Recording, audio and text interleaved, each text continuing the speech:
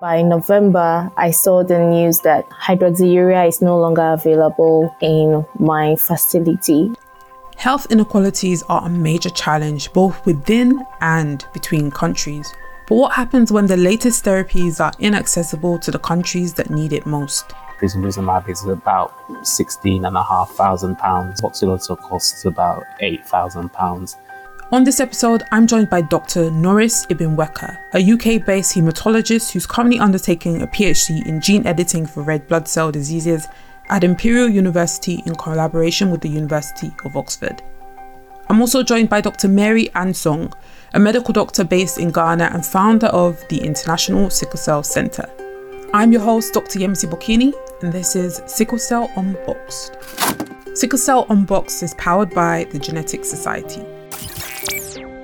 So Mary and Norris, it's a pleasure to have you on the podcast. Many thanks for joining us. Hi, Norris. Hi, Yemisi. Thank you so much. Thank you. So finding medicine. I decided to name this episode Finding Medicines because I remember reading a press release by the NHS. So last year, a new drug on the market, crizanlizumab, I think it had been available in the US a bit sooner. But it was made available on the NHS in the UK. And I found an interesting statement in that press release. It would be made available to 5,000 people over the course of 3 years. I found it strange that it couldn't be made available to everyone, despite the evidence proving just how good it was at reducing pain crisis and admission to hospitals. But I suppose that just highlighted the fact that medicines cost money. And when we think about sickle cell, we know that the vast majority of the burden is on the continent, in Nigeria, in Ghana. So if we're struggling on the NHS to give everyone the latest drug, when on earth would it reach the people who have least access to it? So thanks for joining us on this. So hydroxyurea, let's start from the most commonly used one, the one that we've been using the longest, all the way down to newer treatments. And I'm sure, Norris, you're touching on that. Hydroxyurea is a drug that has been used for a long time for treatment for sickle cell, and it should be the cheapest. Mary, your doctor, you also have an NGO based on increasing access and awareness of sickle cell. Tell us a bit about your understanding of the status of availability of drugs. Hydroxyurea is one medication which has benefited many lives in different parts of the world. So I can still recall my excitement when the government announced last year that it's going to be on the health insurance. That's the National Health Insurance Scheme. And that was somewhere in June, and everyone was excited about the news. But then I think I remember it being rolled out in the hospital I was practicing in August. But then by November, I saw the news that hydroxyurea is no longer available in my facility. But I realized that it was available in certain facilities. And in other facilities, interestingly, it was never rolled out. Though they were government facilities, they never started the process of rolling out hydroxyurea. And hydroxyurea has impacted many lives in Ghana. I've had patients who have told me how it's reduced the pain crisis, how their lives has been made better with the medication. I've also had people tell me, hydroxyurea in Ghana, Novartis was providing it for free for 2 years. And after that, the government was supposed to take over the supply of hydroxyurea on the NHIS. So that's when the government stepped in last year, and we were all excited. But unfortunately, this has not continued. And everyone is aware of the economic status in Ghana. It was all over in the news how the CD was like. It was very bad. And so that, I'll say, was the biggest factor that affected the supply of hydroxyurea and even other medications on the National Health Insurance Scheme, because a lot of facilities saw no need of, it's not that they saw no need, but they just couldn't supply hydroxyurea because the cost of hydroxyurea from the producers or the suppliers was way higher than the cut that the government was willing to pay for it. So if the cost is higher than what the government is willing to pay for, then it means that they can't supply to the patients no matter how urgent.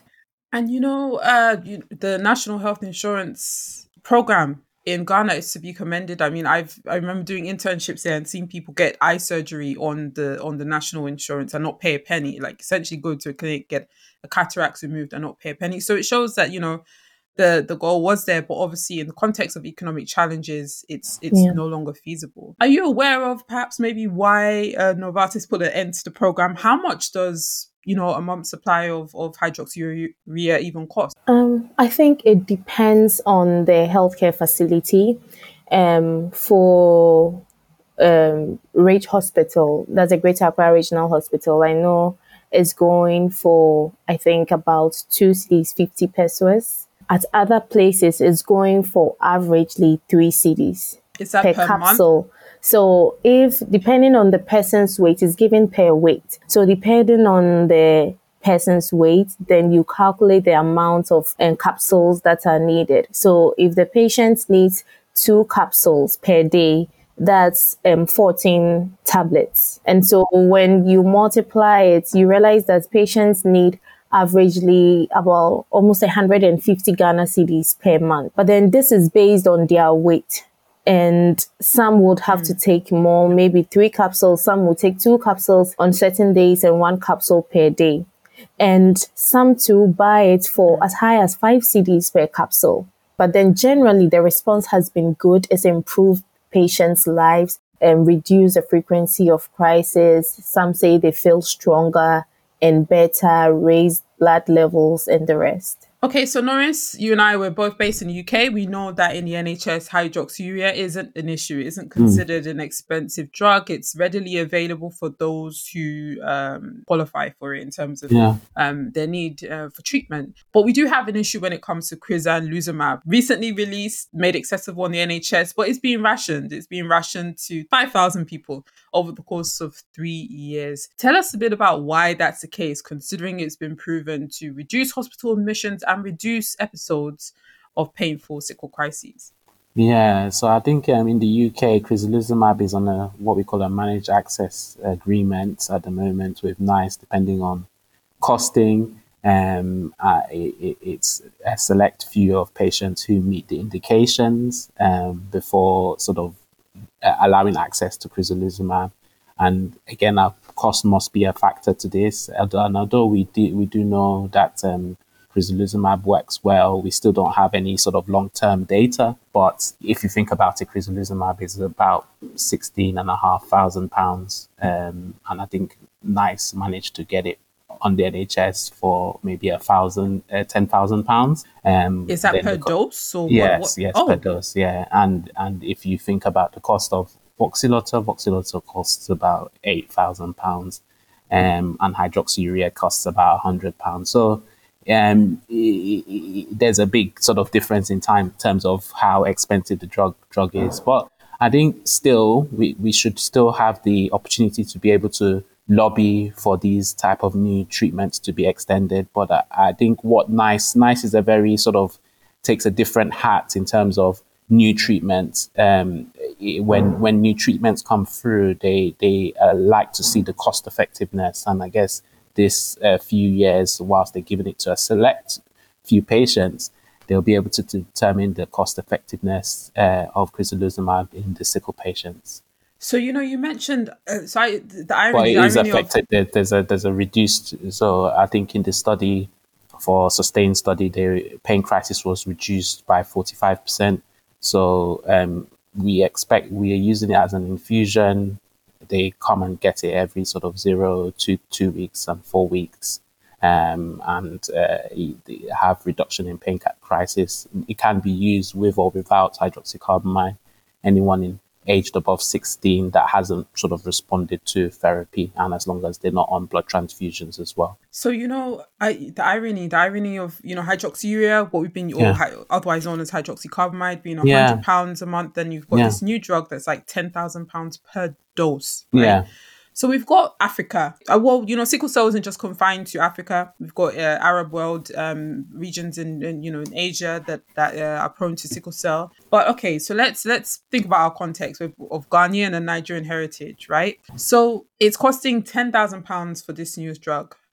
What hope, or how do we even begin to strategize hope to find medicine, right? For all the people with sickle cell who need it the most, right? So all the people Yeah. on the continent who need it the most. And how does Yeah. that apply to you, especially Norris, in the context of your research that you're doing now, Yeah. gene-based research? I mean, how if crizanlizumab costs 10,000 per dose, Yeah. the Yeah. new stuff that's being worked on, how much would that cost, you know? Yeah, it is a problem. I'm not going to lie. It is a problem, and health inequality has been a big thing that's been flagged up this past few years. And I think the fact that we sort of becoming more aware of these disparities, not that they're easy to find solutions, but at least we can sort of identify strategies to try and overcome.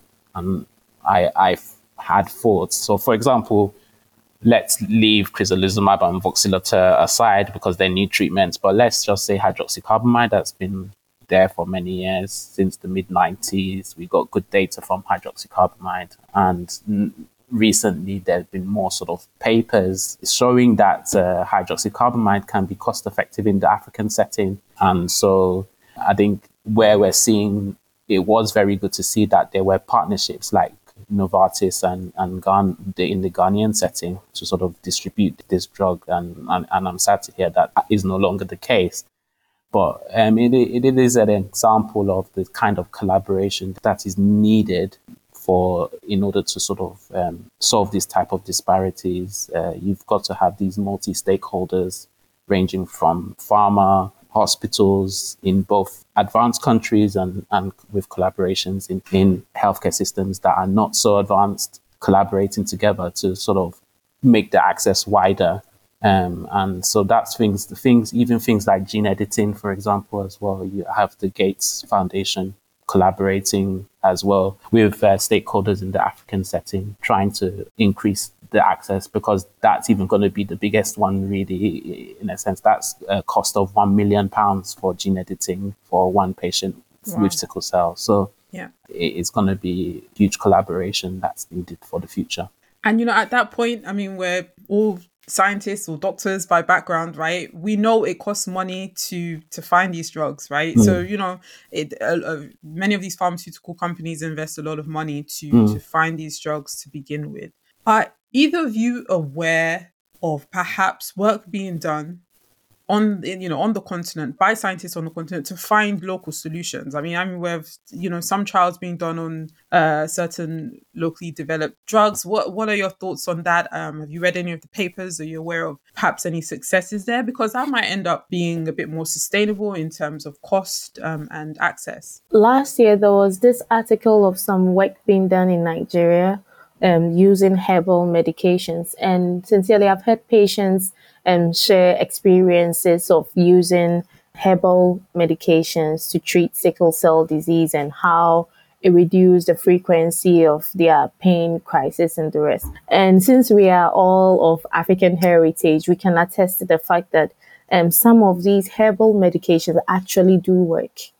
And they are actually the source of a lot of the drugs that we have out there, but then they are more refined. A lot of research, clinical trials, and the rest have been done. That's the only difference with the herbal medications that we have in Ghana, Nigeria, and other parts of Africa and in the developed world. They take the ingredients in the plants or whatever, and then it's refined. Research is done on animals, and then we move it to human subjects, run clinical trials, and then it can go out on the market. But we don't have those steps. We don't have those steps being done in Ghana and other parts of Nigeria. So it's very hard to say that, yes, this herbal medication works, because it may work for patient A and not work for patient B. And patient B may have very severe consequences that may even lead to death. So because we don't have the regulatory bodies, we have research bodies and all in Ghana, Nigeria, and the rest. But then I don't see the research being done, it moving to clinical trial stage and all, for our herbal medications. So it's hard to even prescribe it as a doctor in the hospital to any patient who wants alternative medicine or any patient who wants some relief other than what it's already known, hydroxyurea or the rest. And I think it's high time we start looking at these avenues and conducting research. But it calls for partnerships, it calls for investments. The government has to make sickle cell a priority. And I think one of the reasons why sickle cell is not a priority in Ghana and other African countries is because I think our governments have not seen it as a public health threat enough. That's one thing. And then the other thing that I personally think is that sickle cell affects, we know the majority are blacks. And so when I look at other conditions that affect non-blacks, when you look at the interest, the investments and all, it's way higher as compared to sickle cell disease. So if anyone has to do something, it's us, because it's affecting us, it's killing our people, it's destroying lives, destroying families. Children are impacted at a very young age. I had a patient tell me this morning how she's actually on admission, and she says her daughter sometimes cries when she's in pain and she's admitted at the hospital. And then her daughter tells her, "Mommy, please be strong for me." I don't think a child should go through this emotional trauma, having the fear of losing your parents. And her mom is a single parent. Having the fear of losing your mother and you're not with your dad. What happens if your mom dies? And sickle cell affects not just the individual, their family, their friends. But we are not seeing the needed change, development, research, which is needed. We are not seeing those things done. In terms of action, I agree with you, Mary. We do need action. If quizanlizumab costs £10,000 per dose, and you need at least one dose every month, I mean, we do need to find alternatives. So, Norris, tell us a bit about your insight as to what might be going on the continent, by Yeah, scientists on the continent, to find local solutions that are yeah, perhaps more yeah. I mean, sustainable. thank you, Yamisi. And Mary is exactly right with her comments as well. But just to put it into context, there are 6 million babies born with sickle cell in Africa every year. There are 6 million people living with sickle cell disease in Africa, and 275,000 babies born with sickle cell disease every year in Africa. So 80% of the world's disease burden is in Africa itself. So the continent of Africa is important to in terms of managing sickle cell as a whole. I know that there are excellent centers such as Prof. Makani's Tanzanian Center for Sickle Cell Disease leading the way in Africa from a clinical point and a research point of view. But other places may have, in terms of infrastructure, few and far between. So it's important, that's key in terms of if you're trying to provide sickle cell services, the infrastructure is so critical in doing that. So if you look at the data in terms of when patients with sickle cell disease are living longer, it's not just preventing infection, it's not just sort of giving them hydroxyurea, but also they need to have some form of clinic setting to monitor this, and they need sort of blood monitoring of hydroxycarbamide and all the other therapies that they need to be on. So in terms of sickle cell in the African setting, there just tends to be a lack of manpower and infrastructure to support this, because in the UK setting, the multidisciplinary team is one of the key factors that have promoted longevity for patients with sickle cell disease. And one of the things I say to the patients is that make sure you attend your hematology clinics, because it's so important, because from there you're plugged into all other things and can get the help you need. And so in the African setting, that's more difficult to have. And Mary's right. If it was like they were able to, for example, in COVID definitely is an example, but even the HIV cases, maybe 20, 30 years back, they were able to mobilize health services and manpower, educate people more quickly. But I think something similar will need to take place in Africa for sickle cell to get that same momentum. So, before we wrap up, what do you see, and to Mary, what do you see as the way forward? You know, we know that there are treatments that are very good at reducing crises, reducing pain crises.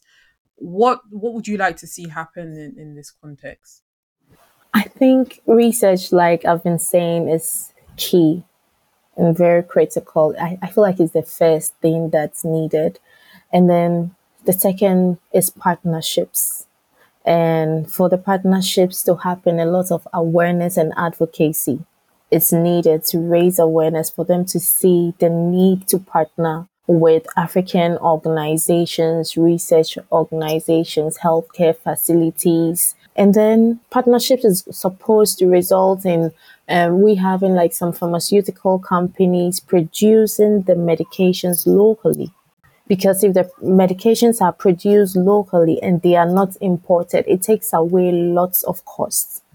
So that's another key area. And then we literally have to start thinking of curative measures which are cheap, very affordable, very accessible, very safe. And I love the creative measures like what Norris is working on, the gene editing, CRISPR-Cas9, base editing, and the rest. They are all awesome, but I don't think they are going to be accessible. Maybe I'll be proven wrong, and I pray I'll be proven wrong, but I'm not sure how they are going to be accessible it's going to be accessible to the woman, the farmer in the village somewhere in Ghana or in Nigeria. So that's the main thing. How do we reduce the burden of sickle cell disease and make it accessible? So we have to look at curative measures which are going to be accessible even in rural communities. I think these are some of the things that we can do, but awareness creation and advocacy is very important to draw people's attention, the stakeholders, the governments, to draw their attention to it. And some, they just do not know because they are not affected. They would only know when they are affected. So we have to make much noise, more noise, and draw their attention to how it's impacting lives, and importantly, how it's impacting the economy and how the economy would grow if those factors and issues are dealt with.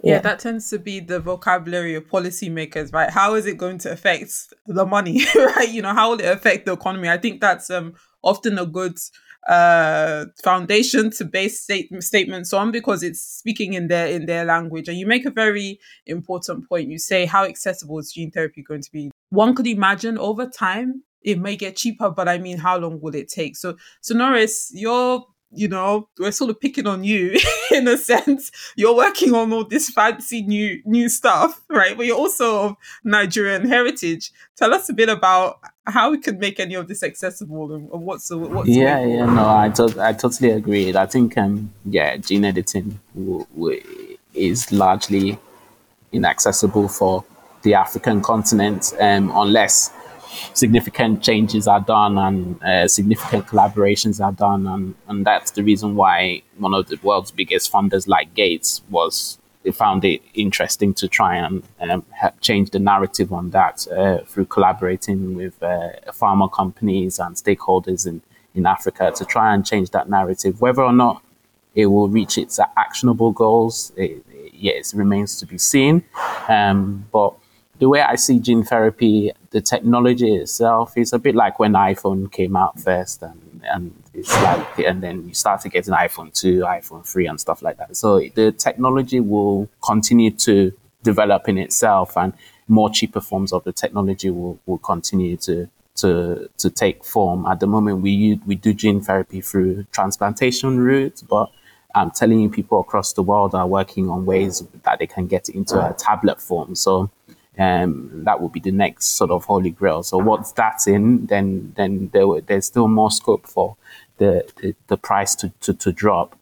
But there are also the more effective ways. I don't know, maybe if I ask Mary how locally things like education of at-risk couples is effective, because in the Middle East, they seem to get sort of good rates of reducing levels of sickle down by educating the at-risk. Sometimes in some countries they don't even let the at-risk couples marry, which can be controversial.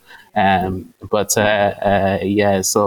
how's the education point of view locally there in Ghana, for example?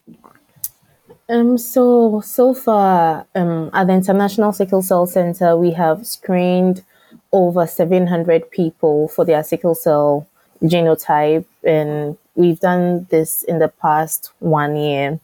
And for everyone that we screen, we provide genetic counseling. So far, the couples that we have screened, for one reason or the other, they have all separated. At the International Sickle Cell Center, we do not tell people what to do.